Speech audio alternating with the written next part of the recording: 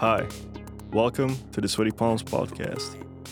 Sweaty Palms is a Belgium-based music platform that urges their community to discover and share new music and ideas from which relationships can be built.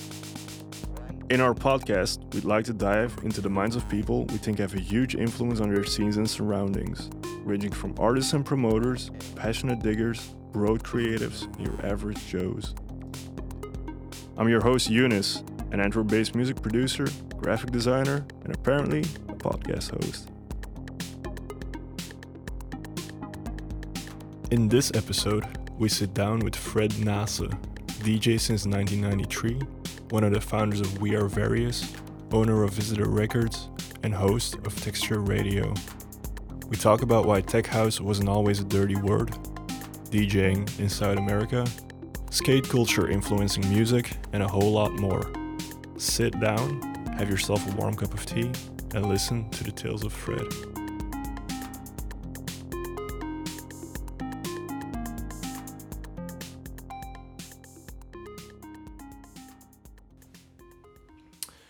Hello, welcome to another episode of the Sweaty Palms podcast. I'm Eunice, and today I am joined by Fred Nase.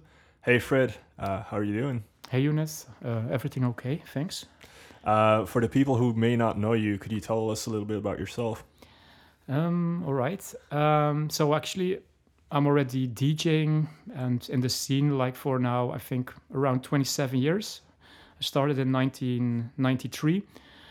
When I was 18, I quickly started DJing. I went out already quite early, but from 18 years old, I started really playing already in the clubs, and that clubs like at the Villa, Balmoral. So that was quite early. I started my first record DJing at home was around when I was 16. So yeah, quickly started in a club. That's how it started. Then it evolved. I played in places like as a resident in Balmoral at the Villa. But afterwards, it evolved into the tech house scene, where I was then a resident at Cosmos. Started a record label, Visitor Records, in that period. That was around 2000. Afterwards, I started my own radio show at Urgent FM in Ghent. That was Texture Radio. That's now already going on for 10 years. And then, like the last 4 years, I started an online radio station together with Nikolai from USA Import. And that's in a nutshell a little bit. That's a whole lot. Okay, let's go back to the beginning. What prompted you to start DJing? What was the thing that you felt where you were, where you yourself felt that you should go and DJ? I guess it's a love for music, but what started that specifically? DJing specifically, actually, that was because of a friend of mine. We went out together at the Villa, those clubs, the Geops, Sherry Moon, the early days. But I never thought of DJing myself. I was really into music, of course. But a friend of mine, Mickey, he called. He said, "Come on, we have to start it. We both as a DJ duo, let's do it." I was really like, I don't know.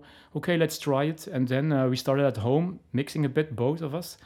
But he stopped quite quickly with it. He started then promoting parties. And I was, I think, 17, 18. And he was like the first one then to say, "Come on, I'm going to book you." And that was in the Sirau in Waregem. And that was actually the first club where I could play my first records. And actually, if it was not by myself, it was because of a friend who said, let's do it and let's try it. And I continued, and he stopped like after a year. That was David Van Assen, a guy that I sometimes see still. Okay, interesting. Okay. So you're originally from West Flanders and now based in Antwerp. Yeah. How was the music scene or vibe in general during the 90s in West Flanders? Was there a lot going on that helped you get to where you are, or did you have to seek your needs elsewhere, like in Ghent or Antwerp? No, there was quite a lot where I lived in Kortrijk and grew up. There was a club at the Villa in Kooihem.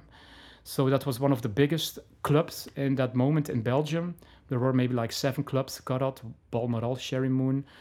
It was in the time when there was still the magazine Out Soon, and then you had that 7, 8 clubs. And it all started, then the guy who promoted it, Mickey, he started a concept in a club, Waregem in Sirao. And actually that was something new. Nobody knew it a bit, but he wanted also a concept like at the Villa. So I started there. He booked DJs from Marco, from La Rocca, Fifi, all there, because he wanted to build a reputation. And that started like 1 year, and people became to come. But the thing that exploded it, I mean, that started everything was because at the Villa, there was a burn, how do you say, a fire, sorry. A fire that really destroyed the whole building. And that was like a crime thing. Somebody burned it. That Arson. Yeah. No, I don't know who did it, but that was a crime investigation for years. Anyway, then the resident DJs like Fifi, Johan, they came to play in Sirao. So of course, all those people, they needed a club, and so they all went to the Sirao and Waregem, and that became really a very famous club in North France, in Belgium. I was a resident there, so that really, for me, it was really something that launched a bit my career. And so yeah, and there was in Ghent also, of course, lots of clubs like Sherry Moon, the Balmoral After Club. And yeah, and I quickly started to play then also at the Balmoral, the After Club. That was at a Sunday afternoon. That was like a year after or half a year after I started in Sirao. So that quickly, yeah, went on, that launched quickly everything. Yeah. So you started DJing around 93. So I guess all of this is early or mid 90s. Around the time I was born, so I don't really have a clear memory of that period. What was the type of music that you were into at that point? Because I know you later started Visitor, your label, which focused around tech house. What was it during the mid 90s that you were experimenting with as a DJ and also as like a listener? The music, I think it was kind of, it was trance, of course, but now trance is like maybe a dirty word. People now say proto-trance. But in that period, it was trance, like IQ, the label from Sven Veit. But other also very good UK labels like Guerrilla Records, that I bought a lot of it. There was also Carl Craig with his record on Planet E.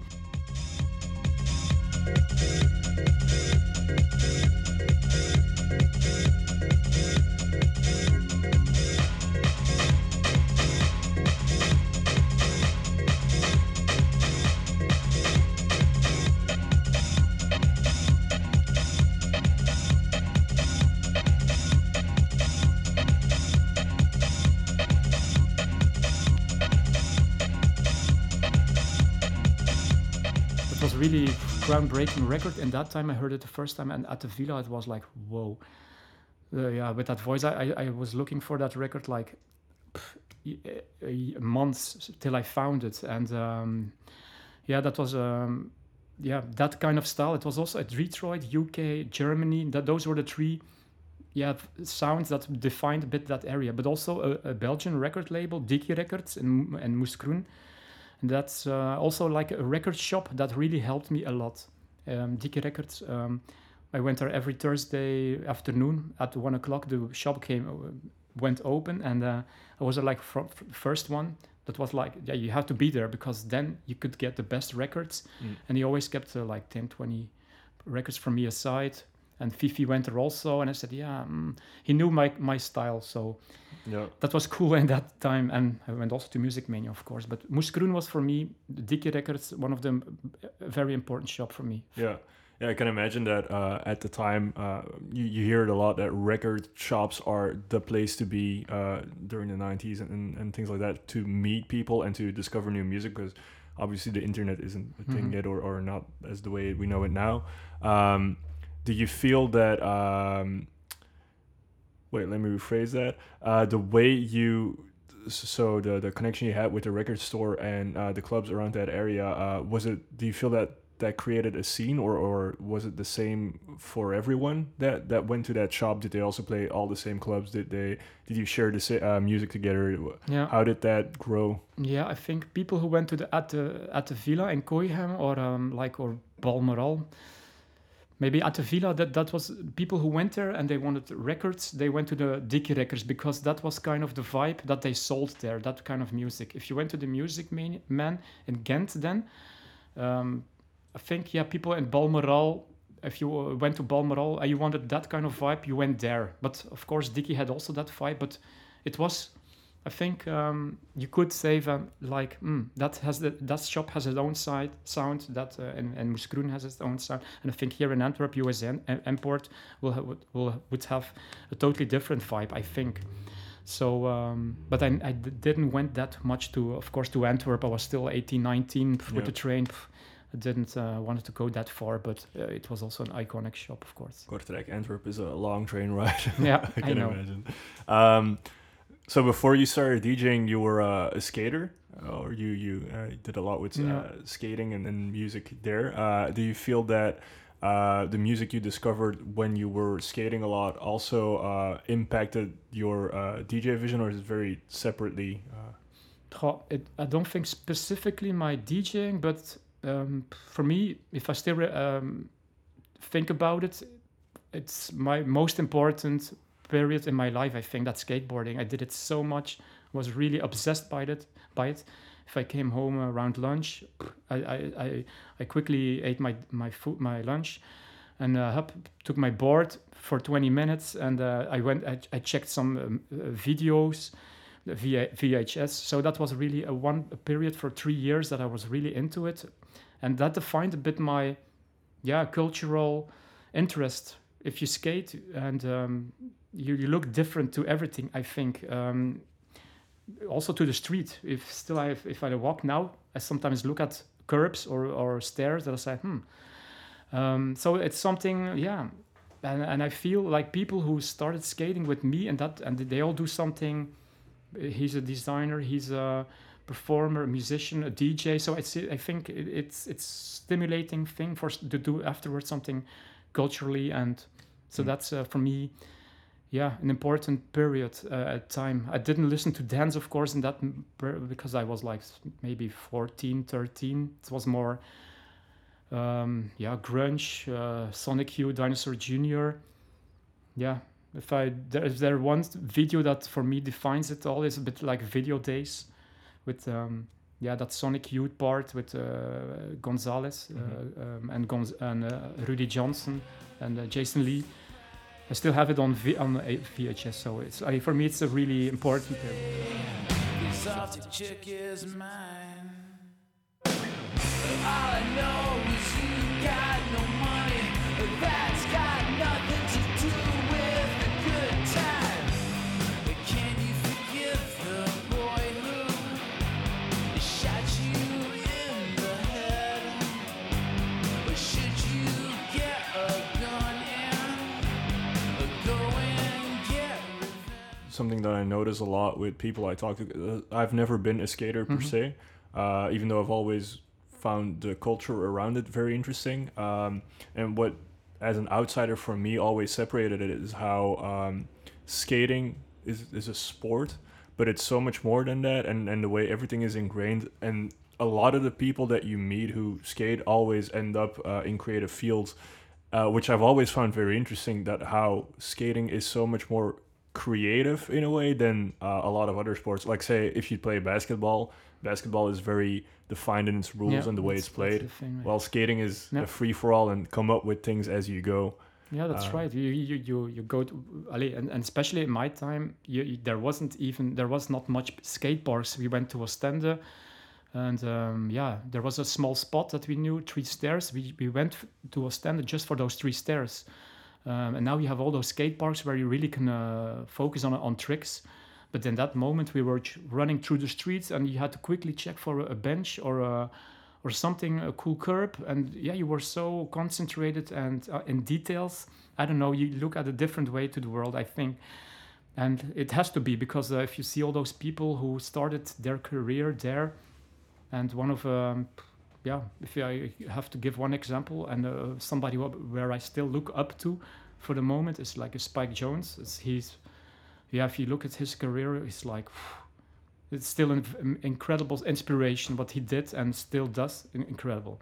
No. Yeah, Spike Jones is amazing. Mm-hmm. The way he also what I noticed with Spike Jones is how he the people he grew up with, how they're also doing very interesting things, and how they keep working together. Like Spike Jones, obviously amazing in film, but then the BC Boys doing music, and then them coming together Yeah. after all these years and doing something together again, and it's cool to see how that keeps evolving and how people keep reinventing themselves but keep coming back to the essence of it all, Yeah. which is what I feel that skateboarding and music have in common a lot, even though I've never skated. And I think actually it's I tell now the example from in the States, but I think also in Amsterdam you have that, like Young Marco, and I'm not sure about I'm just lost a bit his name. Yeah, another guy from the Red Light or wait. Oh, yes, I lost a bit his name. It's okay. But anyway, there were also creatives who came from the scene, from the skateboard scene, and they started also Dekmantel, Rush Hour. That Amsterdam scene is also a little bit built from that skateboarding. I'm pretty sure. There's people that I know that grew up in there. So yeah, and like you said, if you work together, you create new scenes, new parts, new creative. That's important. And Yeah, cool. Mm. Okay, let's skip ahead in time a little bit. So after you skated and you started DJing, 7 years into your career, you started a label called Visitor. What prompted you to start a label? I mean, now in 2020, it's easy to open a Bandcamp account or get a DistroKid and upload music to the internet. But at the time, I guess it was way more intensive and financially a bigger thing to do. Yeah, that's true. But had a bit help, of course, because I started working in the record company News in Ghent. I started working there, I think, around 95, 96. So I was, of course, at the source. So in the beginning, I did there the import. I ordered records for other shops here in Belgium. That was a bit my job. But yeah, I went also a lot in that period to London. That was with my girlfriend then. We went to The End, the club, The End. And for me, that was incredible, inspiring. That club, that was the club from Mr. C. And people like Darren Emerson, Lyle and Bushwhacker, even David Holmes, Basement Jacks came there. So I went there like every 3 weeks or every month to London. Just we went to the club, The End, and we took the first train back.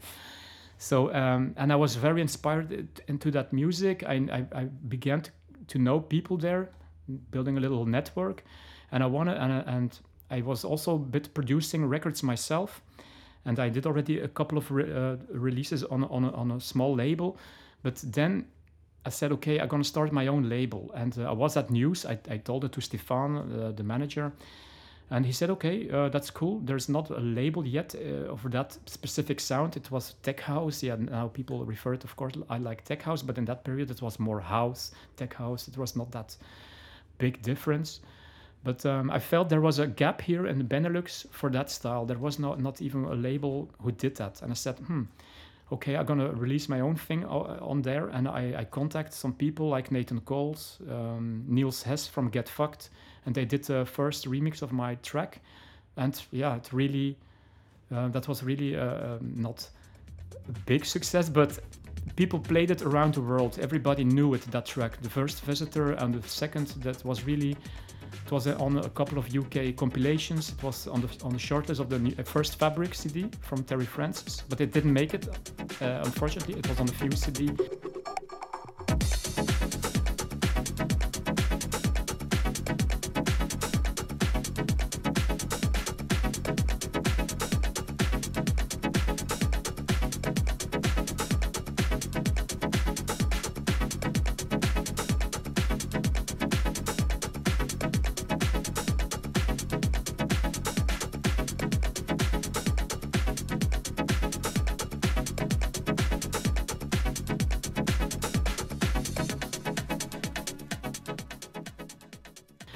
So that started it, and then I still kept on going to the clubs like The End and Fabric that's just started, and I asked people like Eddie Richards, who's really a legend, Assad Rizvi, all those kind of people to do a track, and they really were into the label Visitor, so that started. But of course I didn't, it was run to also with News, so the record company, it's not like that I did it all on myself.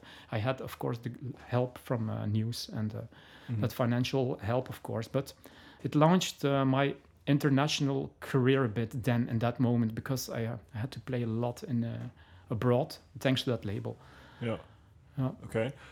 It's I think having the having News help you out, I think, is a very stress relieving thing at the time. Whereas you can just focus on the artistry of it all, getting the right artists in, and as you said, filling the gap that is in the Benelux for that style of music at the time. You refer to that tech house is like a thing now. What do you mean by that specifically? Yeah, maybe it's my thoughts, but some like tech house 5 years ago, 6 years or 8 years ago, it was also a little dirty word, but that's normal, because after there was a good period around 2000, 2004, that really amazing stuff that came out. But of course, like with every style, there's so much releases coming out that eventually it dies. That it's always the same formula.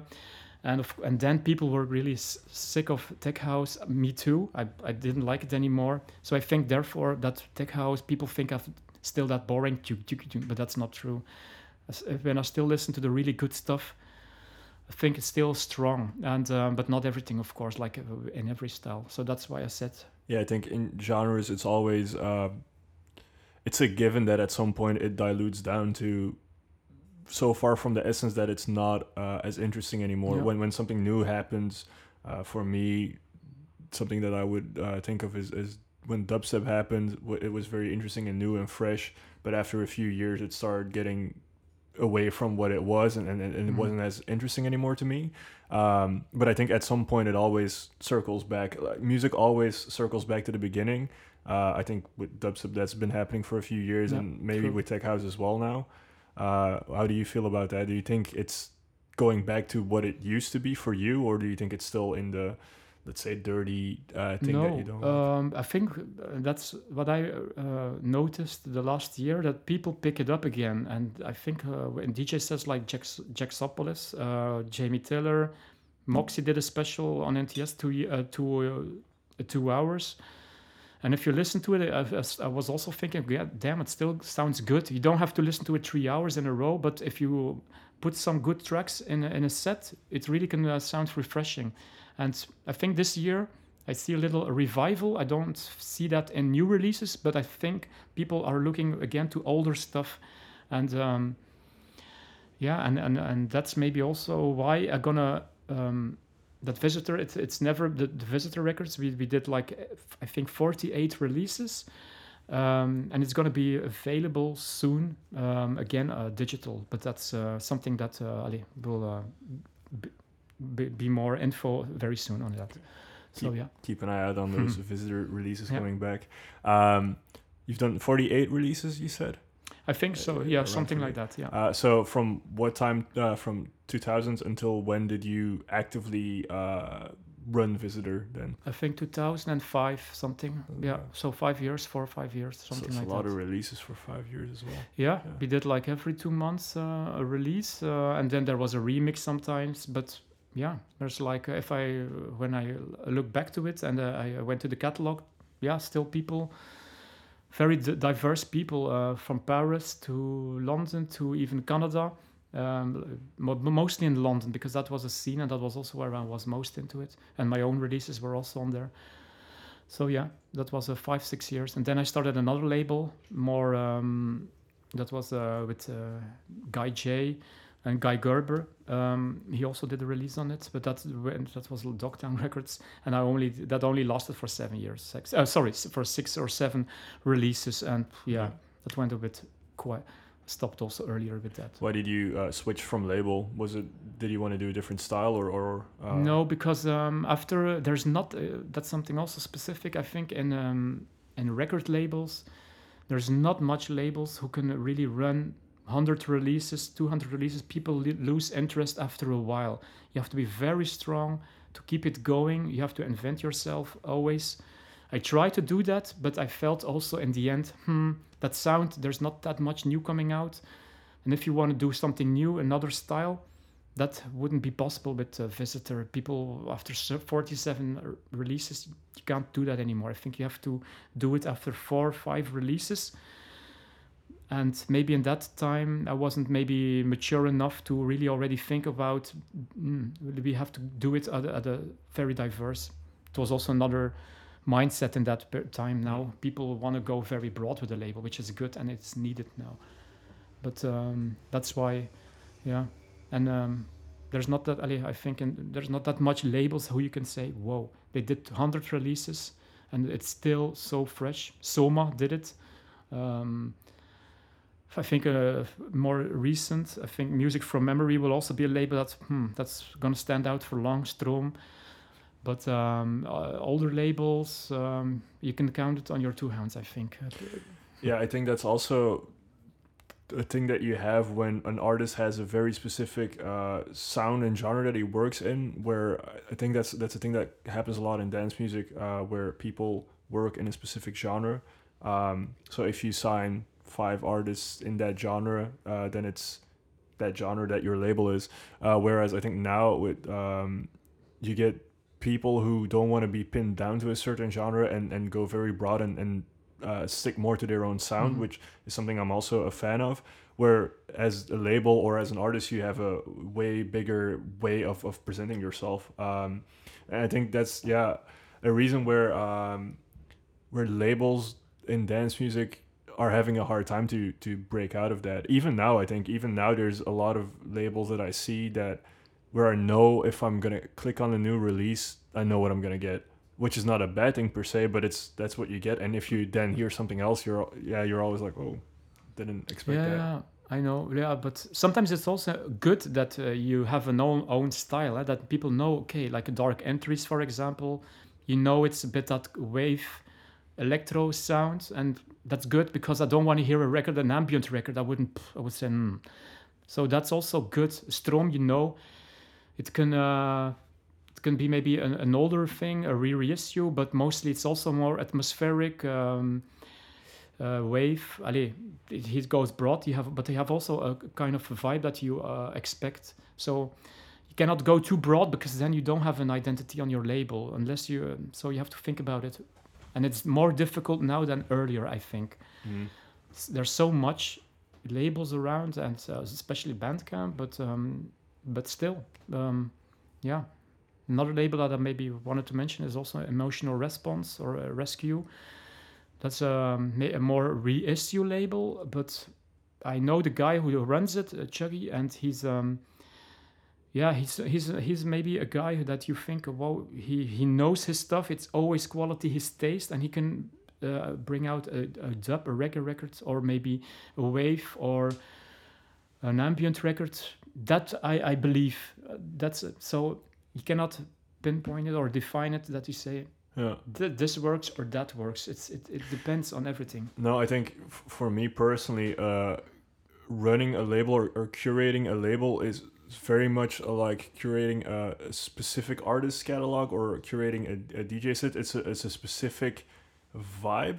Like if I would ever run a label, then I would go more for a specific vibe. That if release 1 is this, release 2 could be this. Like you could take your fans to the second release, which is how I think a label could also function. Whereas it's fine to have a label in a very specific thing, but I think more like what a Stroom does is curate a certain vibe, and I think after a few releases, your fans will really know what you stand for, and if you stand for unpredictability, then they'll be fine with unpredictability. It's hard to brand unpredictability, but it's possible. I think there's a lot of successful cases of that happening. So I think, but it's an interesting way to look at how you can define a label, because I also think that labels nowadays should be redefined. It's no longer very beneficial to ask an artist to put out something on your label if you don't have anything more to offer than just putting something out, because anyone can put anything out nowadays. You can go impress and an important thing that Stefan once told me when I still worked at News, and I think it was really the truth, is if you manage a label, you have to be somebody who is known in the world. You have to tour, and that really helps. And if you see about labels that are really appreciate and love, like Stroom, maybe you have Ziggy, he's also a big person you believe in. He's got a very good taste, you just believe it. Jamie Tiller, same. People, and if they DJ around the world, that helps also for your label to involve it, to know new people. If you stay home or you just play here in your, that will be more difficult to build an international label 100%. That's really something. And that's maybe also with Visitor. In the beginning, I toured really a lot in abroad, like from Argentina to Miami to Croatia. And that helped to build the label. And that's something I think, to build a successful label, you have to think about that. And How did that first happen, your first gig abroad? Was that because of Visitor or different reasons? I think Visitor mostly, of course. And they knew the label. Then that was via mail. There was no social media, of course, nothing. But I sometimes had an interview or in a couple of UK magazines like Music. I had some small feature in the tech house section, and people knew it, and they mailed, or I don't know, mailed. I think even how it went. It was 1999, but I had a booking manager a bit, and then. That went from all those places, but that was all without social media, nothing, of course. And you played in Buenos Aires, and then you had to go to Miami, Atlanta, all those and UK or Sheffield. Lots of places that are really that was a good time. It was around 2000. What was your most memorable tour or show abroad that you can think of?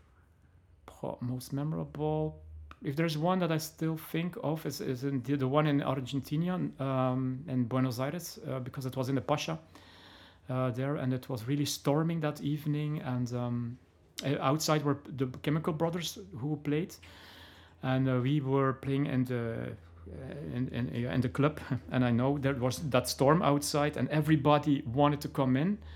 And it was like really, I said, oh my God, if there's a fire here or something going wrong now, this is going to be very bad. And everybody you couldn't move anymore, nothing. So in that time, there was not like such a secure restrictions like now. It was not that safe, at least safe. But that was something that I still sometimes think about, and it was a nice, But in Paris also, there was a club, Folie Pigalle, that I went a couple of times, and always a good time. That was then more. I stayed in a couple of days in Paris, and other memories, of course. It's funny how your first reaction is, "Oh my God, if a fire breaks out, this is not going to be safe." Whereas, I guess other people would be like, "Yes, the crowd is full. I can go all out." But you couldn't. If you had to go to the toilet, you couldn't really. You couldn't go there unless you take an hour to go through the people. If I think about it now in that Corona mindset, and then it's still even more frightening, Very unsafe. Okay, cool. So after DJing abroad for a while, and then playing crazy places all over, running Visitor, and then your second label for a little bit, you started with Texture. Can you tell us a bit more about that? That was I started it actually also because of somebody again who said, "Hey, you want to do a program?" So that's a little bit. It's also not that I said and I said, "Okay, let's try it." And it was at Urgent. Melanie, she called. She was a bit doing the managing of the Urgenten at that time of the programming. But it was also a bit a time where I didn't play that much anymore. So I said, I still want to feel that music, and I still buy a lot.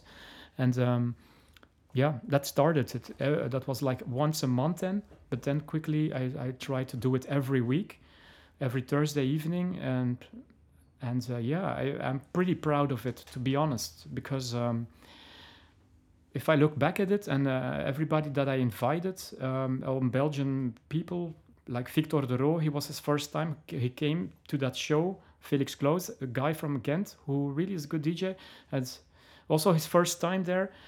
And yeah, that was every week, and it was for me lots of work to prepare it. But people listened to it. I think in that moment, there wasn't that much elsewhere. Also on that kind of vibe, and every week. And afterwards I did parties with it, at the White Cat in Ghent, and I invited more international DJs like Susanne Kraft, to Appiento, Zambon, Steel Bonus, Wolf Muller, all those people that I really liked, and I brought it to Ghent and did something around it with texture. I lost money with it mostly because, of course, the people mostly said, who's that? And they didn't know it that much. And again, to be honest, sometimes it's not that easy to get people to a club where they don't know the DJ name. And in Brussels, that's totally different. But in Ghent, and if you have another competition in Ghent, then who's more popular, then you're fucked a bit. So, but yeah, that was fun time. I really started to know a lot of people by that, just by inviting them. And that's something also that I would recommend to people, to start things up, because that's where your network starts to broaden. Yeah. You need that. And that costs money, it's investment, but you will get a return on it. Yeah. Even if the return isn't monetary, network is way more. Slipped up in my English for a bit. Why did you choose to do it weekly instead of monthly? Because you started off monthly and then switched to weekly. I think because of the challenge. Every week I said, that's cool. And then you're every week with and I had so much records also that I said, I have enough to do that every week. And I wanted to also do sometime an ambient mix or soundtrack mix. So I didn't every week the new ones. As I challenged myself also and to do other stuff. And I'm happy that I did it, because I bought so much music because I needed to buy it. If you don't play that much anymore, why should you buy every week? You need a stimulation and to do that. It was intense. Definitely, I still know that I had to be at my room until 1 o'clock, and I said, I'm not going to make it that tomorrow. I don't feel it. I don't know what to do. But eventually, every week, was always quite happy at the end what I did. And that started my interest in radio. That was my... I preferred radio even more than just DJing in a club, because maybe I became older. Yeah. Maybe, but I also think radio as a format is very different. I mean, a club is very much focused on dancing, getting there. But radio format allows you to do so much more and be more creative with the way you present music. As I said earlier, like for a label, curating a vibe is very important, but I think for a radio show, it's even more important, because you want to keep the listener for an hour, 2 hours, however long you're doing it. So I think, I think after DJing in a club for so long, that's a very different mindset to get into. Yeah, and maybe that's the reason why I liked it so much. I had like a second breath. Like I don't know if that's the correct English verb, but I think maybe I was fed up a bit with that pressure to be booked 1 hour and then to provide the best tunes and that people are happy. But with radio, that's off your shoulder, and you choose your own direction. And in the clubs, sometimes it's not always that easy. I'm coming from a moment that I played like 5 hours a night every week, and that was like maybe 10 hours in a weekend on my own. And then you could put the mindset. But after a while, people, the party organizers, they wanted to book 7 people in one evening. And I still prefer that moment, that period when I was playing 7 hours after each other. Then you can build a story, and that's like in the beginning when I still went to Fuse in the early days with Laurent Garnier. That was definitely also an influence for me. And in radio, maybe, yeah, that's you can do your own thing again. That's maybe where that I got inspired again with radio, and that club was like, okay, I had it. I still love to do it, but not like I wouldn't love to do it every weekend, every Friday, Saturday. No. It's a different kind of pressure than doing a radio show. A radio show is pressure to find new music, but going to a club is pressure to find new music, pressure to be there, pressure to perform because you have a crowd. Mm-hmm. But there's a lot of different small things that influence the way you work in a club or as opposed to a radio show. And I guess that after years, that is something that you just don't want to do every weekend anymore, as you said. Mm-hmm. Yeah, I understand completely. Yeah. From Urgent FM, you later moved your show to the Word to the Word after they did the magazine. Yeah, I was a bit tired with Urgent. I still love it, but I mean, I didn't get. I didn't see it evolve like I wanted it because the website and all that stuff. I said, that's not gonna still in 10 years be the same here. And the Word magazine started with online radio, but I was already in my mind. I had it also already. I was looking for already somebody to start in my own station, but I never found somebody. And then the Word started, and I said, okay, yeah, maybe I should do my radio show over there.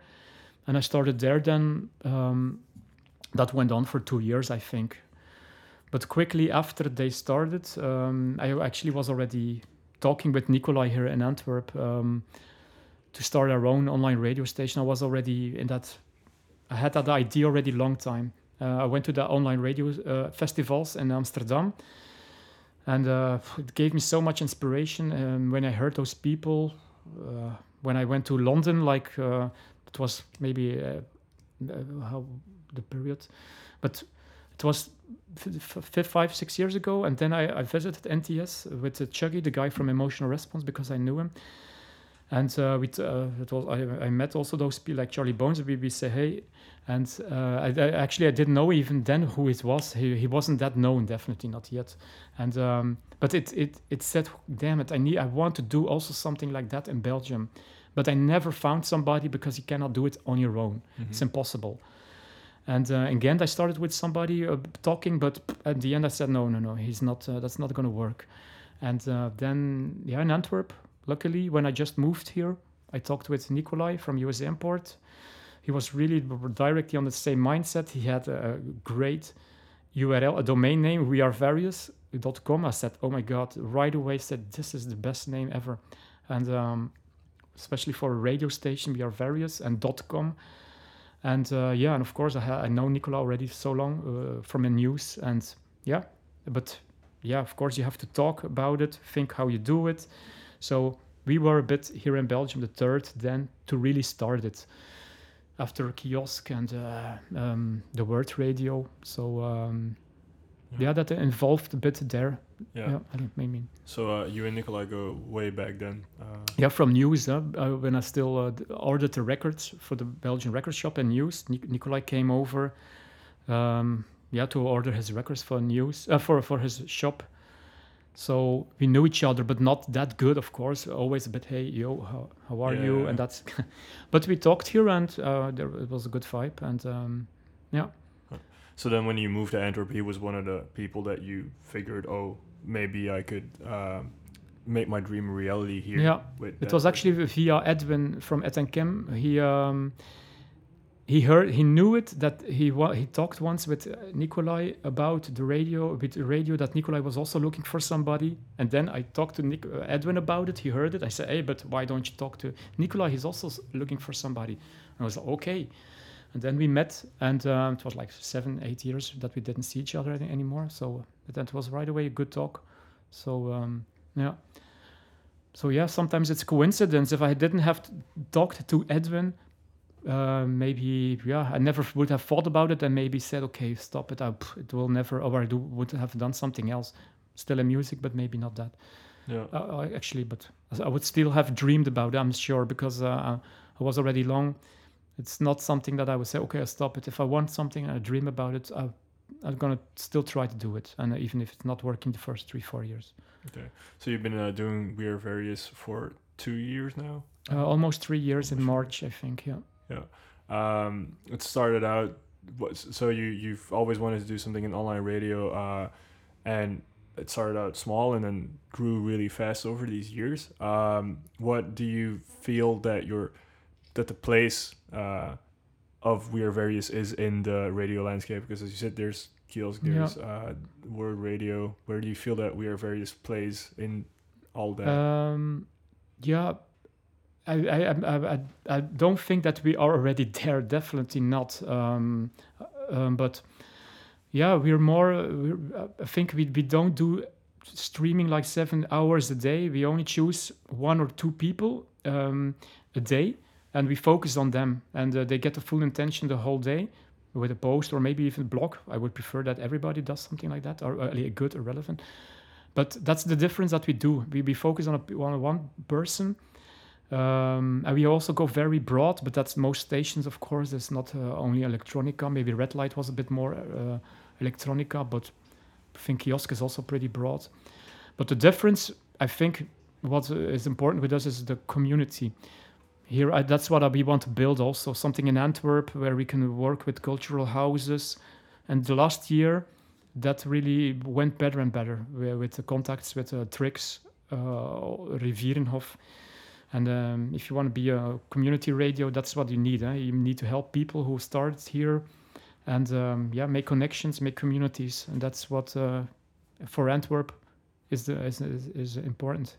Yeah, it's very important to keep a healthy community, as you said. And circling back to the label days, branding and how your whatever the project is you're working on, how it feels and looks is very important, which I think We Are Various is really well. The branding is very current. It's very now or something like online radio.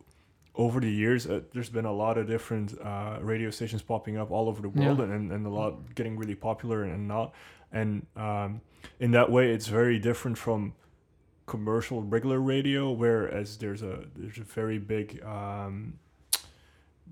there's a lot of freedom in what you can do with online radio. Like this podcast, airing it on radio is not something that you would regularly see on a regular radio station, which is interesting. And that's what, for me, We Are Various does very well. The way it's possible to come up with a crazy idea and like you could tune in on a Sunday and hear jazz music at 1 and then kitschy bangers at 6, and that is, it's weird, but at the same time it really it's what Antwerp is. Antwerp as a city is very crazy and broad and constantly renewing itself, which I think We Are Various reflects really well. Yeah, and I'm happy that we're doing it, because I started to know so much people with it, and knowing the scene, because I lived in Ghent before, and some people that I never heard of when you live in Ghent, that live here in Antwerp and doing some really good stuff. Yeah, that was really totally a new world. I said, is that so much? Is that so known? And actually, they're really good. But like Lieven Martens in Ghent, not that much known, but abroad he is known. But he's also somebody that I started to know and listen to. And I said, So that's really nice. And that's also the advantage of it. But we're almost 3 years now, but I see it more like something in 5-6 years. Then, it's all a bit low budget, of course. You don't have budgets like a Radio 1 or I don't know, like an NTS. They also now already almost 10 years they exist. So you cannot do it in 2 years. You need to build it up. Sometimes I wish it could go much faster, but if it goes very fast, then you fall also really quick. So it's good that we go organic, not right away 10,000 Instagram followers, and then you get of every post 7 likes, and actually that's not important at all, that likes and all that stuff. But I prefer to grow organically and see those people go, and the residents they every year they want to be part of the story, and you grow new people with it. That's more important than to start with 100 residents in 1 year. That's never going to work because you cannot manage them all, and you cannot make them happy all together, unless you're really a very solid machine like NTS is now. And they have that formula with where they can even pay their residents. And that's a perfect end step or a goal. So that's important to grow organically, because people want it these days also everything fast, and they're disappointed if it's not. We don't have that much followers, or we don't have that much reactions, and it's, of course, you have to learn of it. But sometimes wait, just believe in yourself and let it grow organically, and do what you believe in, and evolve. Evolve and also evaluate, and Yeah, I think it's always good to look back at what you've done in the past within the project you're working in, and then see how far you've grown in a year or from when you started, because it's easy to get lost in what you're doing if you don't look back once in a while. Obviously, you need to look forward, but thinking back is never a bad thing. And I think that that organic growth that you're talking about is something that you really notice and feel with the way the radio is going. If you didn't do the radio, like if you hadn't found a person to do it with, what would you have done then? Would you have gone back to being a club DJ, another label, something completely different? No, club DJ, I don't think so, because I'm also a little bit, maybe too old. I don't know, too old. I still can play, but I mean, the people, youngsters from 17, 20, 25, I think that they prefer. I'm not going to attract anymore like thousands of hundreds of people. I'm not into communities anymore of 17 years old. You have to be honest about that. So you need those people to attract them to clubs, and so that's for focusing only on that. That's never going to work. But to be honest, I think if radio didn't work, I still would have looked for somebody that I could start it with, because I would never have said, fuck, I don't do it. No, with this, there hasn't been something that I really was so focused on and believed in like this. And every day I do something on the side on it, or if I think about it, I'm always so motivated. I think it would be impossible that I said I don't do that anymore. I would be pretty unhappy. Yeah. I mean, I'm glad you found the person to do it with, and because else we wouldn't have a place to broadcast either. So it's very great. So on We Are Various, you have a lot of different types of shows. Is there a show that for you really like comes to mind where you're like, this is what I'm happy to have? Like, we're happy to have this kind of show or this specific show or whatever. It's I think it's a mixture. I'm happy like that these kind of like this podcasts can go on air. I think that's really something that is educative and inspiring. But also people like Danish and Confused, something that I really like for the moment. But there's so much actually, like Underground Wave Sessions is also somebody I really like. But there's so much. I think everybody on the roster has something to tell. And I cannot say that is better than this. No, they have something to tell. But I know what you mean. But I'm happy that it went broader now.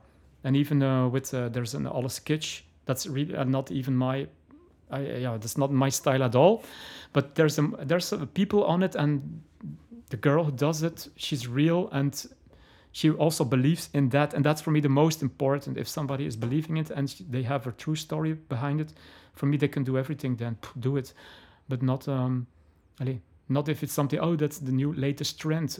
Gonna do something about it. No, that's for me no. So I don't believe that. And, yeah. Okay. You also have one of the shows that comes back regularly is Music for Sharing Plates. Yeah. I know We Are Various has a strong connection with food as well, with Nikolai's background in horeca and stuff like that. Because I think at the 2-year launch there was the show with food. Yeah, I know. You could go yeah. eat. So how is your connection with food? Are you someone who likes to eat a lot as well? Yeah, but I'm a bit lazy on cooking. Maybe myself. I'm not like the most experimental person when it comes to doing itself. But yeah, food of course is important, and the combination with music that works, and I believe in that. To give one example, Brilliant Corners in London. That's also something that was, yeah, that's for me an inspiration. Great music and superfood, and that's why in the beginning we focused on that, and it was a strong concept. Of course, now this year with so much the restaurants who closed, and yeah, with lots of other work, it went a bit in the background. But to be honest, I would still love to do it again, and we do it now with Amigo in Ghent, the Music for Sharing Plates. And if it wasn't that lockdown and all that stuff, I'm sure we would also do something in that restaurant itself. So it will come. Yeah. But it's true. One of my best memories of We Are Various for the moment is that one with that Japanese food. Yeah. That one that was a full house, and yeah, somebody who's played Japanese city pop and synth the whole evening, and that was incredible. That was really, wow. That was actually unique, I think. Yeah, yeah. I think it's very unique how food plays a role in music. Like, food is very creative as itself. During the first lockdown, I read a book from Questlove where he was talking about, he did a few books. This one was more about creativity, but he talked about how he was researching a book about food that he wrote before, and how he went to this restaurant in Tokyo where a Japanese food where a Japanese chef made a course that felt like a DJ set, the way it was put together. Like, it felt like the starter was very light and soft, and cool. and he started thinking about it that way, and it's a very interesting train of thought that I'd never thought about before in my life until now. And then seeing you guys doing more with food and radio was very interesting, and it made me think about how that factored in a lot, which is why for my last question that I want to ask is, and something that we always ask our guests, is if you would have to describe your musical taste as a dish, what would you describe it as? Okay. I didn't think about that yet, but my musical taste in a dish. You mean menus or just one dish? It could be menus, it could be one dish, it could be whatever you want. If you want, I'll give you an example of someone. So DTM Funk, our first guest, said his DJ sets are very eclectic and crazy. So if he would describe his sets or something as a dish, it would be a tagine with a lot of like African flavors that they're very spicy, but also like Belgian things and stuff like that. Just anything could go in the tagine. That's what he would describe. Okay, like that. Yeah. I would prefer then, I think, is something that you get into a light starter, and a very rich menu, the second plate, and then the dessert, that gets you wanting for more. And actually with last Music for Sharing Plates, I try to do that also in that mix, like to think about somebody who's having dinner. He starts a bit with something light, and then his meal is there, and then afterwards he wants to go swimming, and really he's got full of energy. And yes, and I don't, maybe that is that now dancing the whole evening, but something, but which specific menu that is, that's a difficult one, of course. But that's a bit what I would describe for menu. Okay, maybe to make it a little bit more specific without like putting names on it, taste-wise, would it be something spicy, something very salty, something sweet? Like, what is a combination of flavors that you would describe? I would make it maybe a very good meal. I need something that... but with one flavor that is new, that you don't know yet, but it's like it stays in your mouth the whole evening then afterwards, and you're really happy with it, that it stays in your mouth. I know that this sounds maybe very bizarre, but I wouldn't say that it's something very spicy. No, I would prefer one small thing that you remember, and that's still in your mouth. One I don't know. standout flavor. Yeah, Yeah. actually that. But Okay. but what is that? Yeah, I have it sometimes, but it's just when I went to Martino in Ghent. I know it's not maybe the most first haute cuisine, but with steak Martino, that was also something that I always did before going out or when I have to play the whole evening. And when you went there, you were full. You couldn't go to sleep afterwards. That was impossible because it was too much. But you have that taste in your mouth, and I always like, okay, I went to Martino, and in a good way, yeah, because you can have that also in a bad way. But that's something, yeah, maybe that's something that I can say. The steak Martino. If anyone knows, if you also feel that thing that it's in your mouth but you can't describe, please let us know. I want to know. I want to have that taste in my mouth as well. Fred, thank you so very much for being here. I really enjoyed this talk, and I learned a lot about music and scenes and times that I did not experience. So thank you very much. Is there anything that you would like to add?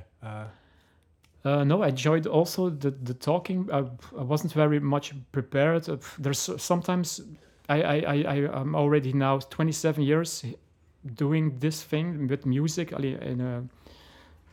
but sometimes I forget also stuff, and it's good now sometimes to look back at it, because now with our social media, all of stuff, but from 90s to 2000, there happened so much cool stuff that I sometimes think of, and you don't have any memories of it, photos, but it's good sometimes to look back and think about it, what did I do then? And it was an interesting time that, it's very good to hear.